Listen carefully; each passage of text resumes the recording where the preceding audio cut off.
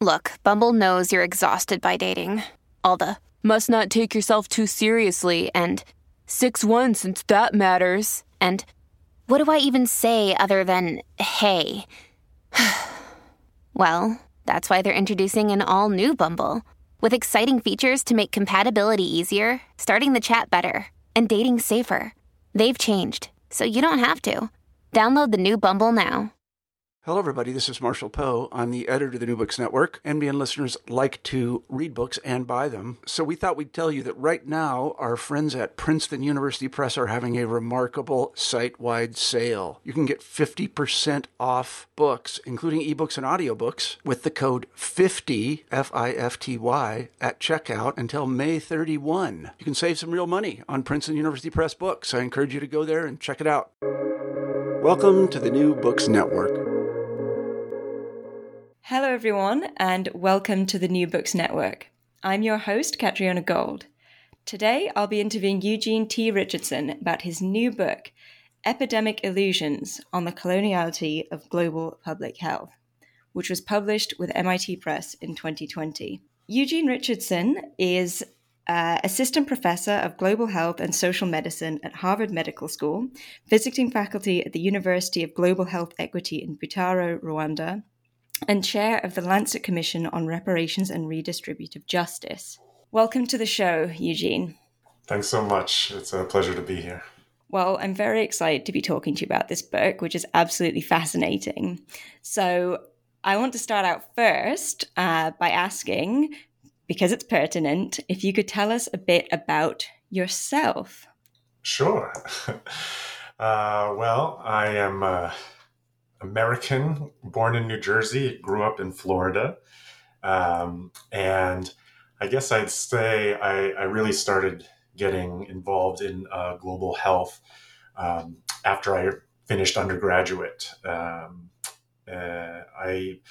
went on a mission with Doctors Without Borders to the Sudan. And this is before I went to medical school. Because I had studied microbiology, I was able to work as a lab supervisor at one of the field hospitals there. And it was a pretty, the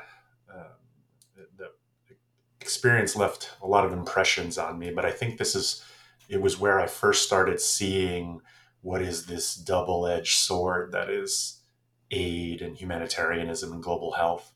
And what happened there was we were working in the southern part of the country, and this was before South Sudan had gained its independence. And we were working at a field hospital in a place called Bentiu. And the reason that field hospital had been set up was mainly because there was a large camp of internally displaced persons. So that is essentially refugees, but within a country. And a lot of these people had lived more north, but there were Arab militias and mujahideen from the north that had been burning them out of their villages and sending them south. And they were doing this so that the Chinese could do oil exploration in those areas sort of uninterrupted. And then the oil was piped up to the Port Sudan. And as the people, lost their livelihoods, lost their cattle, they were sent south and would come to these camps where we would take care of them for things like, TB, malaria, leishmaniasis, acute malnutrition. And I got to be friends with some of the doctors at the military garrison nearby, which is, serving the North's military, because this was basically a front line in a civil war between the North and South. And they told me that MSF, or Doctors Without Borders, was part of their military strategy. And, I thought to myself, whoa, what do you mean by that? And they said, well, because we, want to do that oil exploration, we're, sending people out of their villages and, you are taking care of them in these camps. You're basically curing disease, curing malnutrition, but you're also hiring people, paying nurses $100 a month, which can support up to 40, extended family members. And so a lot of these people are not, hitting rock bottom enough that they would join the SPLA, the Southern People's Liberation Army. So it's like this strategy actually helps our enemy ranks from not swelling. So you are part of our military strategy. I thought, wow, I never knew that, there was such, political lens humanitarian work could be used for. In this sense, it's a form of internal colonialism, um, as we would call it.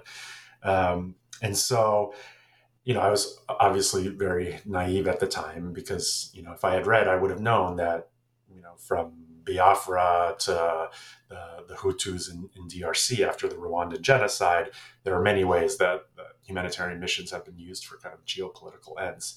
But this was my first real experience of it, to see that, this, aid, humanitarianism is a kind of a two-edged sword. But then I started reading more and working more in the global South, and, in reading people like Kwame Nkrumah, who said as early as the 1960s, aid is a revolving credit where a little bit is given in to continue a huge amount of extraction that comes out. So for me, Sudan was like a sort of a microcosm of that because it was an internal colony. But, when you started looking at bigger development projects, you could see that, development is almost, I've come to see it as a farce, essentially. That, and if you look at the statistics, I think it's easy to prove that statement. Let's use the continent of Africa. The stats from 2017 are something like, $60 billion, or I think it's, $60 billion went into the continent in the form of aid, loans, and remittances. And $200 billion came out in illicit financial flows. This is not, repatriation of profits. This is illegal theft of money through tax evasion, trade misinvoicing, resource theft. And so the continent is a net creditor of something like 40 billion per year to the global North. I mean, they are developing us. And so the idea that we have this USAID, United States Agency for International Development, is a total farce, because really Kwame Nkrumah's words ring true. A little bit is being given, and it's disguising what our corporations continue to do, whether it be via mining, logging, all sorts of industries that extract through illicit flows. And that's why I'll say something like, the Panama Papers to me were a huge global health intervention in the past 5 years, because they're really starting to lift the lid on this neocolonial extraction. And so to finish the story, I initially saw aid and development as a way to disguise this extraction. I think that's been written a lot about. But what I further came to notice was that even what we call global health science, like the public health work we do there, it aids in this cover-up. So what we think of as an objective, value-free, neutral public health science is actually part of this apparatus of disguising, illicit flows to the global North. And so the book is essentially about not the aid part of it, but how what we call public health science, epidemiology, things like that, how that abets continued neocolonial extraction. And I just use a variety of examples of, this may look like a neutral scientific project, but here's how it aids this continued system of extraction. So that's, 20 years later, that's where I arrived. All right. So, so the intervening 20 years, was there anything in particular that prompted you to sort of write this book, here, now? I guess that's what I'm curious about, how you came to write it. Yeah, I think, part of that story is also before I went to medical school, I had done pre-med as an undergraduate, but really did not see doing clinical work in the U.S. as what I wanted to do for 100% of my life. I was thinking about how, more globally, I guess you could say. And that's when I started reading Paul Farmer, who is my current boss, and, learned about how, it's not just the biology that makes people sick, right? A virus jumps into a person, makes them sick, a tumor forms and makes them sick from cancer. That social forces can actually get into the body and make people sick. And I think that was really transformative to start to understand that, how structural violence, how social forces become embodied as pathology, as we would say. And that got me really interested in, getting back on the med school path, but also, pulling into that path ways of understanding, the social determinants of health. And so I went to medical school, went to residency, and then ended up doing a PhD in anthropology during my infectious disease subspecialty training, which is similar to the path that Paul Farmer took. And so, I was really influenced by his writings early on to pursue a study of you could call it social epidemiology, disease distribution, but how it's determined by not only current social forces, but historical forces as well. And so I think that coupled with the experience of aid and starting to see public health science as a double-edged sword, coalesced. And then another formative experience was working in 2014. I started working in the Ebola outbreak in Sierra Leone.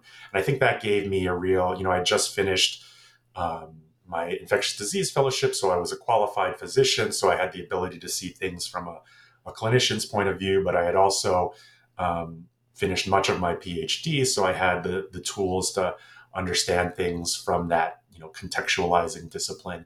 And with my colleagues there, came to understand the outbreak in terms of, some of the more socio-historical forces.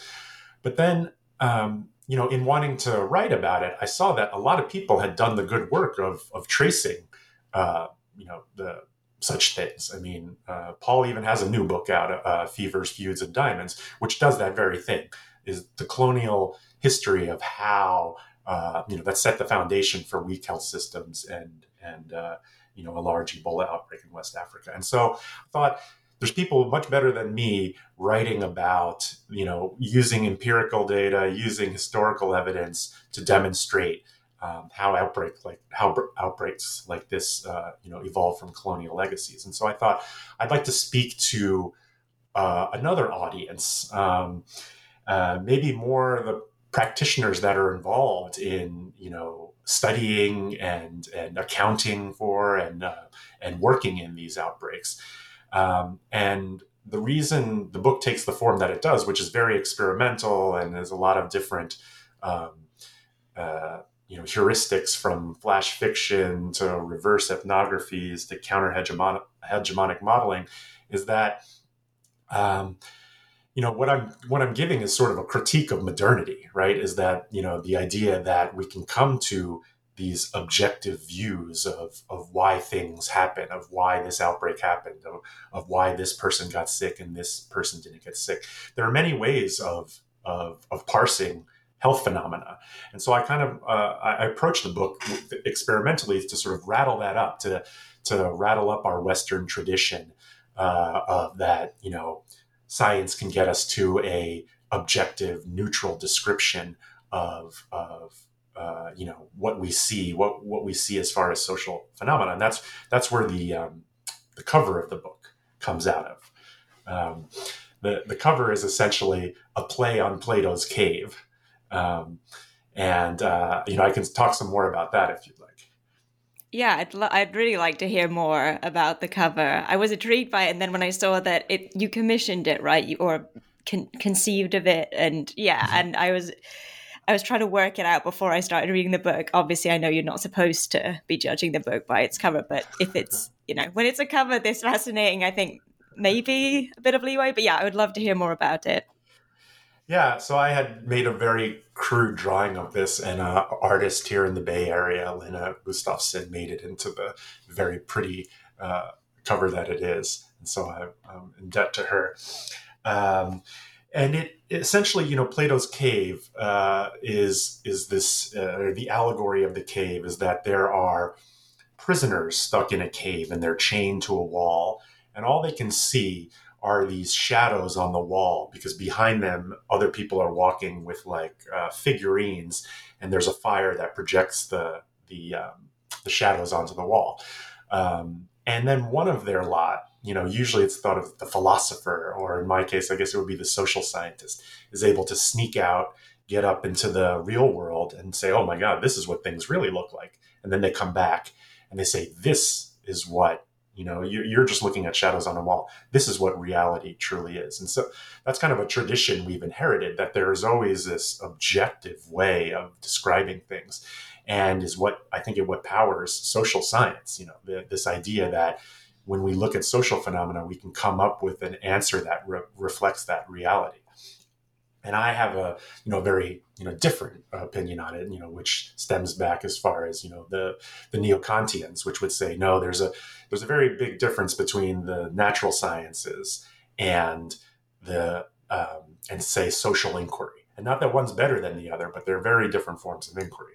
So that natural science is looking for more causal explanations, more laws that are unchanging. So 3 quarks make a proton, and masks prevent viral particles from entering your body, and tobacco is a carcinogen and can cause cancer. But when you're talking about actual social phenomena, that is something that involves human behavior, that there can be no laws, there's no equations that will tell us how people are acting in the future. What there is interpretation. Because social phenomena are so complex, our attempts to reduce that complexity through models or descriptions will always distort the reality of it. And we have to make choices about what variables we're going to use, what methods, what modes of interpretation we're going to use. And for me, that is not scientific. That is actually, that is more of a, falls under an interpretivist line. And I'm not saying that anything goes. Like, I don't believe in sort of full relativity, because you are constrained in what you're saying. This Ebola outbreak started because ... It didn't start because a magic white pumpkin fell out of the sky and exploded and Ebola came out of it. Like, we're constrained within our facts. But you could choose to say that, the facts are that there are people that didn't believe that Ebola existed, and that, they thought it was a US bioweapon. And you could say, okay, if only they understood virology and took the vaccine, then there wouldn't be any outbreak. And so we have their ignorance to blame. So that is a explanation of causation, because it's based in facts. Yeah, you talk to people and they might say, yeah, Ebola is a US bioweapon, and that's why I'm not going to get the vaccine. Or you could talk to them further and bring some history into it and see that, there is a habitual distrust of, foreign interventions in a place where over 200 years, people have had their hands cut off for not collecting enough rubber. Colonialists in Belgium have extracted wealth to the tune of trillions of dollars. The U.S. has, was involved in killing their first elected prime minister and installing a puppet dictator in Mobutu, who took a little bit of money from the U.S. and then allowed our corporations to run rampant in resource extraction, which they continue to do. Where I was working in North Kivu, there's a company, Anglo Gold Ashanti, which is a foreign entity, takes about 93% of the wealth from the gold they extract, leaving just 7% for the country. The chief shareholder of that company was John Paulson, who gave $400 million to Harvard, and now we have the Paulson School of Engineering. So the net of extraction continues to this day, and it continues to my front door at Harvard. And this is what I'm trying to do, and others have done a much better job of it. But tracing the determinative web of this continued extraction, it's not lost on the people there, and so it's very logical. It makes sense that they would not trust, foreign interventions into the outbreak. And that's another explanation that is based in facts, but has more of an eye towards social historical justice instead of just neoliberal individuality. And that's what I mean by, the cover, which is essentially a bunch of caves, or I call it a warren. So that there's not just one cave that, people can go to and have an idea about what's going on. There are many. So there are many interpretations of social phenomena that vie for the forefront of our consciousness. And the one that usually gets hold is the one that's supported by elites. I mean, this is what Gramsci means by cultural hegemony, right? The interpretations that prevail are the ones that support elite interests. And so you're interested in supporting social justice. Part of it is an epistemic revolution, right? You support views that support this justice. So in the case of the Ebola outbreak in DRC, it's supporting the view that it's not people's ignorance that is causing it, but that it is legacies of colonial extraction. And that's what I mean by redescription. That's a redescription of using facts of what might be a cause, and a group that has access to more facts from the past, that has more experiential data, could go back even further and say, well, this is an even more just redescription. And so that's the idea of the cover, that they're pluriversal ways of describing social phenomena that, again, vie for our attention, and that there's ideology behind all of them. There's justice ideologies, there's extractive ideologies, and the idea is to find what is the ideology that's cooking, up the way we're parsing facts, the way we're curating facts. And so, yeah, the book, the cover kind of discusses the book in a nutshell, in that, I'm promoting pluriversal understanding of health phenomena.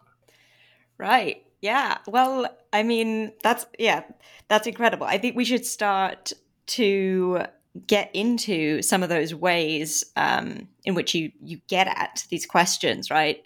These multiple factors and possible interpretations. I really like how sort of provocative and playful a lot of these chapters are, and I suppose one of the ones that really stood out for me. So we've got flash fiction, we've got Platonic dialogues, we've got semiotics, call and response, symbolic reparations, and border gnosis, and we also have counter-hegemonic modeling, and it's and a whole bunch of other stuff is going on at the same time. The one which, I'm a sucker for it. I love it. I would really like to hear more about how you approached chapter, or rather redescription number 3, which is a Nasirima ethnography. Yeah, so the Nasirima ethnography is based on a similar, you could say, ploy from decades ago. That was, Nasirima backwards is American. And so I came across this, I think, when I was in a sociology class as an undergrad in the 90s.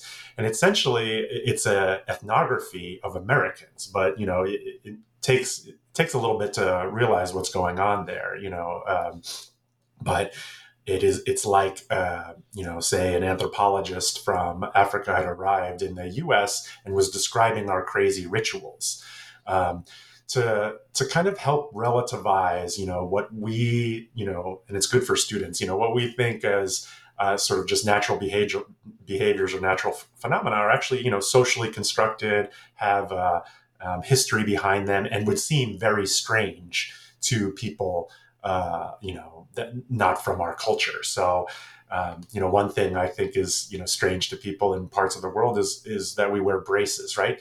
And who cements metal to their teeth and undergoes pain for 3 years to, make things a little straighter?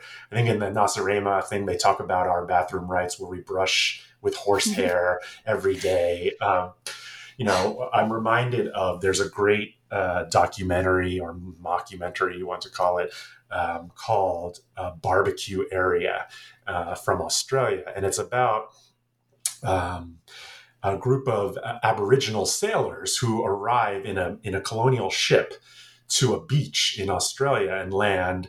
And there's white people barbecuing on the beach, and they come up to them and they say, what is this land? And the people say, it's the barbecue area. And they say, okay, we claim barbecue area in the name of, their country. And then it proceeds out from there as kind of an exploration of what reverse contact initial contact would have looked like. And I think that it's helpful in sort of, getting people to understand, right, the how things are socially constructed, how there's not not universals as far as behavior or ethics or anything like that.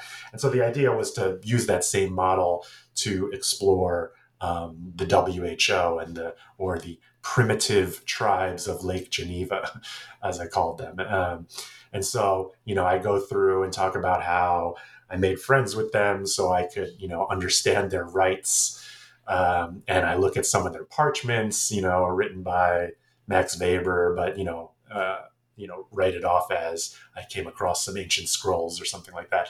And so the goal is to kind of flip things on their head so that you can see that, a lot of what goes on in the belly of the beast, where global health decisions are made and, a lot of the NGOs have all of their practices, are not only contrived and socially constructed, but they're also very, self-serving. They have agendas that, like I mentioned, as far as, extractive economies that support the global north. I mean, here is it's one way of trying to redescribe things so that argument is made. Instead of saying WHO is the hand, or UN organizations are also the handmaiden of neocolonial extraction. Here's a way of kind of exploring it in a novel fashion, so that maybe the categories that we're used to every day, that we think of as natural, kind of get rattled around, so that we see them as somewhat more constructed. Right. Yeah. Sort of a show, don't tell approach is, I feel, evident in some of these chapters. And that I feel that playfulness, really allows you to get at things in a way that's really, it's a really helpful illustration of some of these questions. My goal was I wonder if you'd like to walk us through. Yeah. Sorry. Oh, no problem. Yeah, what I'm doing is essentially critiquing modernity. I mean, modernity is kind of founded on this notion that there are, it's scientific, like everything has its explanation, and we can quantify everything, and everything has nice sharp edges. And so to critique modernity, it's hard to, if you want to say that there are other ways of seeing the world, you don't want to use logic and equations to show that, because it's sort of using the master's tools. And so the idea of the book was that, you can't critique modernity using its terms of reference, and hence the variety of approaches to try to, shake out a different understanding. You had mentioned the chapter on counter-hegemonic modeling, and that has actually become, a part of my practice after the publication of the book. We just put out a paper in February that was called Reparations for Descendants of People Enslaved in the U.S. and Their Potential Impact on COVID Transmission. And the idea behind this one was sort of, both worlds. It was to make a critique of, the current models we use really just reinforce status quo, right? Moving to the COVID outbreak, we have, 30-something million cases, 600,000 deaths in the U.S., but there's still a huge disparity in Black people dying, it was 3 times more than white populations. And a lot of the modeling and the studies and the interventions didn't really take that into account. They would say, let's wear masks, let's social distance, close some businesses, do some stay at home. But there was no interventions into risk structure. Like, why is it that, people of color were suffering higher incidence and mortality?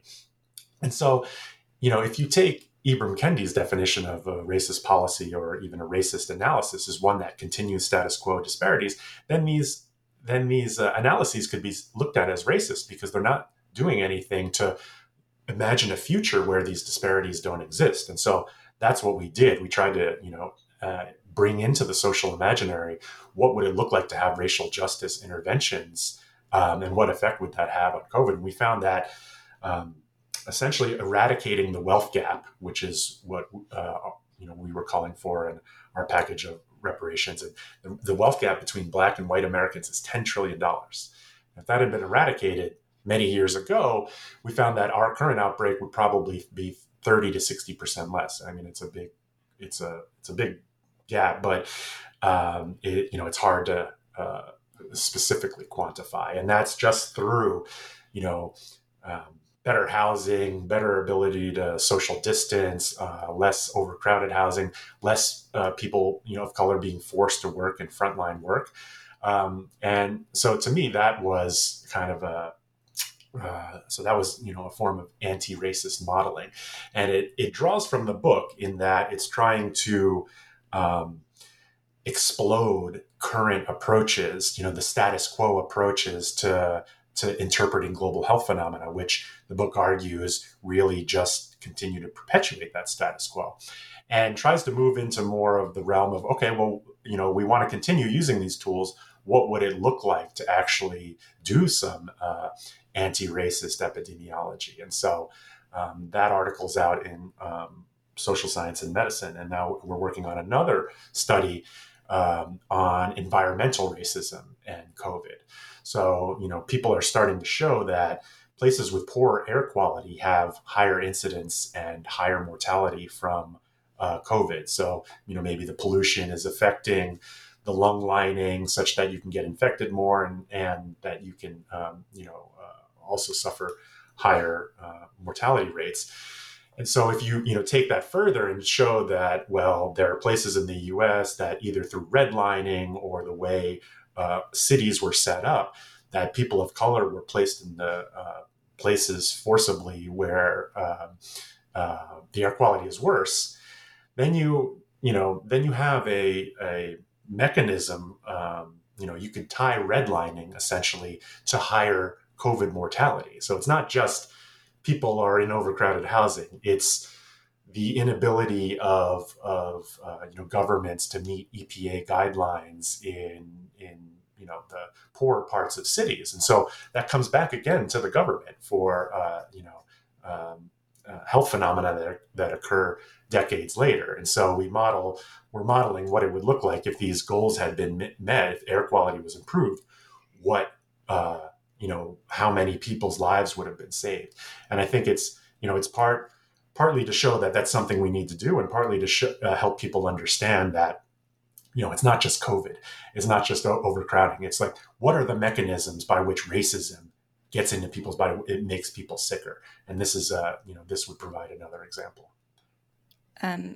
It said you were offline for 1 second. We'll edit this bit out. Are you here now? Are we cool? Do we have a connection? Yeah, okay. I can hear you. Right.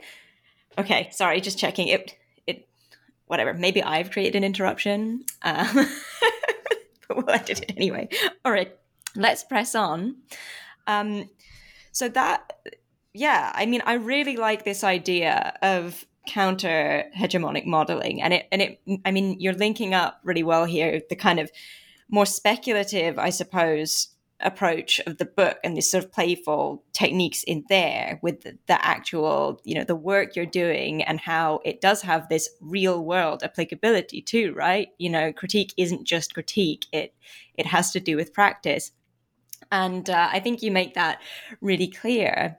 I'm wondering if there's any of the other techniques in here you'd like to get into while we're here. The first chapter, the flash fiction, which a lot of readers have said, oh, that was I didn't know that was how you grew up or came to it. The story is not about me. It's sort of the archetypal, I guess, white, liberal, wealthy individual. I mean, maybe there are some elements that I pulled from my history. But interestingly, that just to give a quick description to the audience, flash fiction is essentially, the attempt to tell a novel in under 500 or 1,000 words, and they have, great, the competitions around the world, and there's some really great stories. there's an apocryphal, I think it's maybe one sentence or two sentences that's attributed to Hemingway, but I think it came out before. And it's something like, baby shoes for sale, never worn. And so it's one sentence, but it's very sad. It's very evocative. It allows you to think of all sorts of things that could have happened. So the flash fiction I use is kind of a coming of age of a white American student who learns that he's not just sort of this wealthy Zion of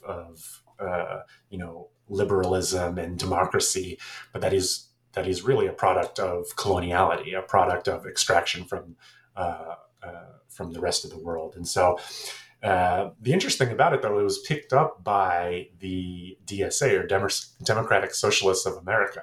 They actually just took that chapter and put it on their website as a blog, which I thought was nice, and was part of what my hope for the book, that it was sort of this modular thing that people could take and pick little pieces of it that they thought relevant to whatever. And I guess DSA thought it was relevant to kind of shaking people's ideas about, where our wealth and prosperity comes from.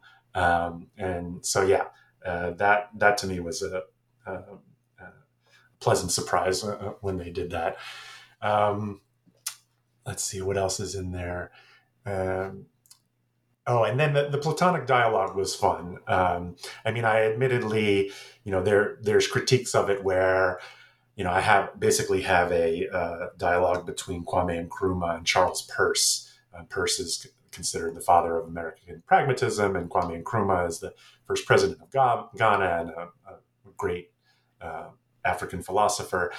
People have critiqued it for me forming their voices and kind of telling the world what they would say if they were alive today. And so I'm sorry for that. But the goal of it was to kind of explain the cover, was to give, it's based on the actual Socratic dialogue where they talk about the allegory of the cave, and just turned into a dialogue about what a warren might, if Plato had written an allegory of a warren, what that dialogue might look like. So that was kind of fun, but it also behind it has my, ideas on epistemic revolution and, deconstructing this universal claims to knowledge to welcoming the pluriversal. Right. Yeah. There's such a lot going on here, and it's great to know that you're open to people sort of taking up parts of it and running with it. I didn't know that the DSA had republished, or essentially, some of it, but that's fantastic. It is. It seems wrong to call the book accessible, given that it touches on so many quite high concepts, but also it is. I think it does function as a very accessible introduction to these kind of techniques and critical ways of thinking, and as you say, critiques of modernity. So in that sense, could be quite useful as a course text, or of course for the general reader. I think this should have a sort of an audience beyond the academy. I suppose you've told us a bit about what you're working on now, which is usually my last question. Is there anything else you'd like to mention on that note, or maybe future plans for work before we wrap up? Sure. So I've just been working with the Africa CDC and the Sierra Leone Ministry of Health. And I think just yesterday we submitted the first COVID antibody survey from the African continent. And we found that that overall in Sierra Leone, the prevalence was not that high. It was 2.8% overall, which is much, much better than, countries in Europe and the Americas. In the capital city, it was more on the order of 5%, which, makes sense because people are in more congregate settings. But what it did show is that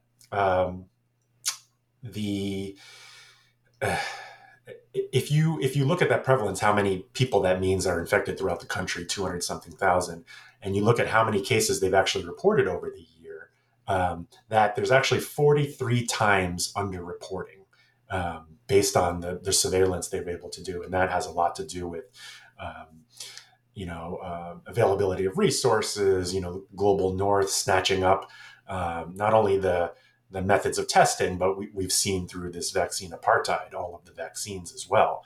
And that's, a huge problem for a country that, now we're saying they're only not 97% of the people are susceptible, even maybe the 3% if the Delta variant can get through acquired immunity to previous variants. But also that a third wave is moving through Africa at the moment. And they're starting to report as many as 80, 90 cases a day. And if that underreporting that we understood from March is still true, that means there's actually 3,000 to 4,000 cases per day.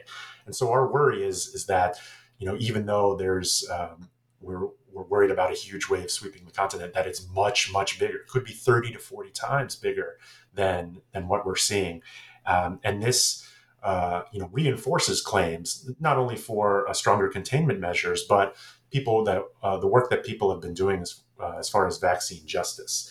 It doesn't make any sense that we have leftover vaccines here that people aren't taking, or that we're trying to get 12 to 18-year-olds vaccine when there are healthcare workers and adults and elderly individuals dying across the spectrum in sub-Saharan Africa, in India. That this vaccine apartheid is really causing a huge amount of deaths around the world. We're starting now to try to build out the ability to, produce mRNA vaccines, but even the waiver for that at the WTO to waive the intellectual property for it, which was supported by Biden, is being blocked by European countries. So even our attempts, which should have started a year ago and only are starting now, to really improve access are being thwarted. And so here's another example of, in the book I call it coloniality, you can call it neocolonialism at work, the protection of big pharma profits at the expense of people dying across the global south. And so even in, your standard epidemiology work, which is knowing your outbreak, which is what we did with the antibody survey, there are ways of using it to understand the justice implications. And the justice implications for the third wave moving for Africa are that the vaccine apartheid being spearheaded by the global north is killing lots of people, and that blood is on the hands of the big pharma, the German government, and the French government, and in response to that, the Africa CDC has been working to try to develop the manufacturing, and Paul Kagame from Rwanda is leading this effort. But they've come across so much resistance, and they're only able to start a year and almost a year and a half after the outbreak has started. You can see this is in real time, like what coloniality looks like, what are global South countries up against when it's profits versus people. This is you could use this example for rubber and ivory extraction 200 years ago, and you can use it today for vaccine production. That's that's essentially what the book gets at, is that colonialism by another name exists today, whether you want to call it neocolonialism or neoliberalism. But that extraction, that approach to profits over people's lives still continues, and we're seeing the horrible ramifications of it now through this vaccine injustice. Right. Yeah, that seems like a very appropriate point at which to end, and I hope underscores the importance of the book to our listeners, whom I highly recommend it. So I want to say thank you so much for your time today, Eugene. This has been Catriona Gold talking to Eugene T. Richardson of Harvard University about his new book, came out in 2020 with MIT Press, Epidemic Illusions on the Coloniality of Global Public Health.